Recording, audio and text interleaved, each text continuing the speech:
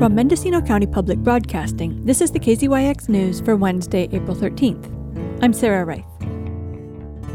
Ballots for the primary election will be mailed out to voters at the end of this month, and sample ballots are now available at the Mendocino County Elections page.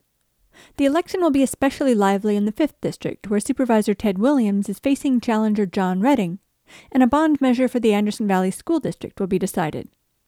3rd District Supervisor John Haschak has an opponent in Clay Romero, and Michelle Hutchins, the current superintendent of schools, is squaring off against Nicole Glenser. But many incumbents are facing no opposition, including Sheriff Matt Kendall, District Attorney David Eister, Assessor Clerk Recorder Katrina Bartlome, and 4 Superior Court judges, Ann Mormon, Keith Falder, Victoria Shanahan, and Cindy Mayfield, all of whom are guaranteed 6-year terms. Shamice Cubison is running unopposed for the newly created office of Auditor Controller, Treasurer, Tax Collector.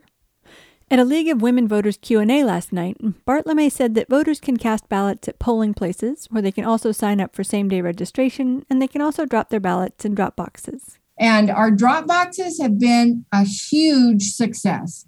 We brought those in, I think, in November of 2020. We have one outside here at our Low Gap facility. We have a drop-off location at the City of Ukiah, the City of Willits, the City of Fort Bragg, and the City of Point Arena. We have a drop box at the Boonville Fairgrounds that's only open during their hours. They wheel it, out to the public in their office, and then they wheel it back into their secure location. The only ballot measure is Measure M, a proposed $13 million obligation bond for the Anderson Valley School District. The interest cost on the bond is expected to be $9 million. Louise Simpson, the Anderson Valley superintendent, shared some information. It's requiring a 55% passage. The tax would be a $60 per $100,000 of assessed value. The schools are more than 70 years old, and I can't, in my position, advocate a passage one way or another, but I can tell you some of the issues that we face. I have raw sewage coming up on my playground routinely because my leach lines have failed at the high school. I have roofs that leak. I have classrooms that haven't been remodeled since 1957. So the community did pass a Measure A in 2010. Half of those bonds were funded. There's another $7 million that are available, but because the valuation has already hit, those aren't going to be available until 2039. Elementary is particularly problematic. I have classrooms without water. The bond would be a 30-year obligation, but Simpson expects that construction could get started fairly quickly. With the interest rate environment changing, it will probably be a 2-series bond. So they would come out, the first series would be fairly quick. So it would be approximately a year, I think. You have to spend your money within 3 years. So you need to look at those supply chains and make sure you're able to fulfill the construction requirement. It's a 30-year bond. So assessed valuation in Anderson Valley is very low because we have folks that don't turn over a lot, but we are seeing some gentrification. So that's going to take a little bit of it in play too. So we are looking at a 30-year cycle on it. But my hope is first series, we would see significant construction in 3 years. And then, the second series come out the 3 years thereafter. Simpson is also tapping other sources of state and federal funding, including $40,000 in hardship money for gym heaters. She said she's also eligible for $600,000 for other projects, and she got some COVID money to replace air conditioners at the high school. She'll be offering tours of the campuses in May.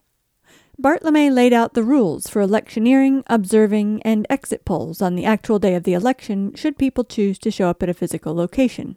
We have observers here that they wanted to watch us on election day. They could come in and they could listen to the questions. They couldn't ask the workers questions. They could ask me or the assistant questions. And they can watch the process. We can explain the process to them. They would be able to speak to you as an inspector, Jane, speak to your judge, but they would have to just sit back and watch the thing. They have to sign in. They have a little badge they have to wear, and then they have to sign out when they're done. Voters or candidates cannot wear campaign buttons, campaign wear. That's not allowed within 100 feet. That's considered electioneering. We had up in Willits Community Center, and we had someone park a campaign van across the street. So we had to get out and we had to measure, and they had to move it up the street a little bit, but as long as it's not within 100 feet, they're okay. They can do an exit poll. They just can't talk to them inside the polling place, asking them how they're going to vote or what they're going to vote for. But that can happen outside.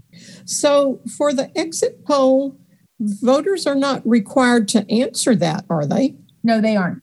But a lot of times the media will come and they'll say, okay, you voted. Do you mind sharing your voting experience? Do you mind? That's okay, because they're not for one candidate. They're just trying to find out for the media. You don't have to answer them. You can say, I'd rather not participate, and you can go on about your business. For KZYX News, I'm Sarah Wright. For all our local news with photos and more, visit kzyx.org. You can also subscribe to the KZYX News podcast, wherever you get your podcasts.